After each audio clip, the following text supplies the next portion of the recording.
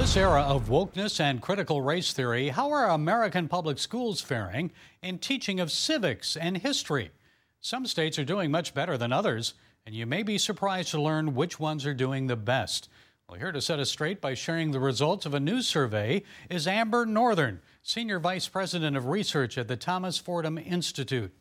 So, Amber, thanks for taking the time to share the report with us. So please reveal which states are doing the best job of teaching children civics and history, and why is that important?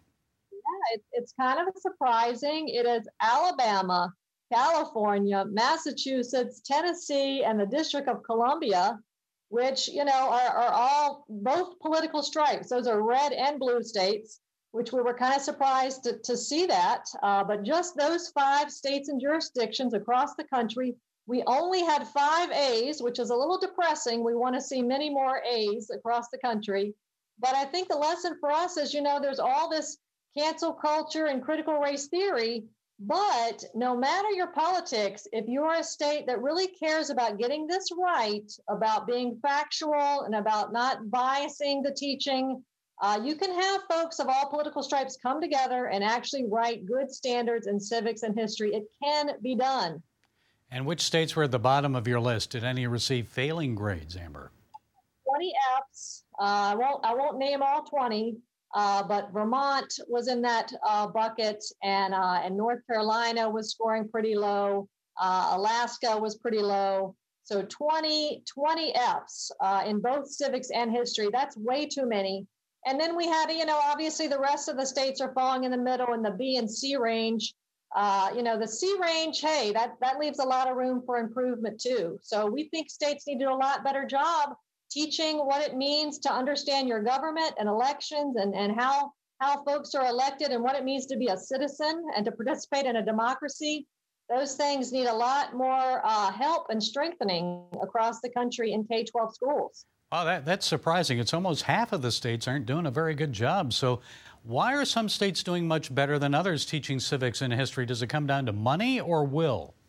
It comes down, I'm gonna say will, because I think just anecdotally what we hear a lot of times is that this is so divisive, and it's a place where adults can fight a lot about what exactly kids should know in these 2 subject areas.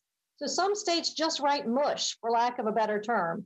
These standards have no details. They're very generic and abstract, and you read them and it might say something like, study how individuals impact organizations over time or something. I'm making that up, but it's drivel. Where's the Bill of Rights? Where's the, where's the discussion of the Constitutional Convention? What's the 14th Amendment? And so on and so forth. There's just no meat on the bones.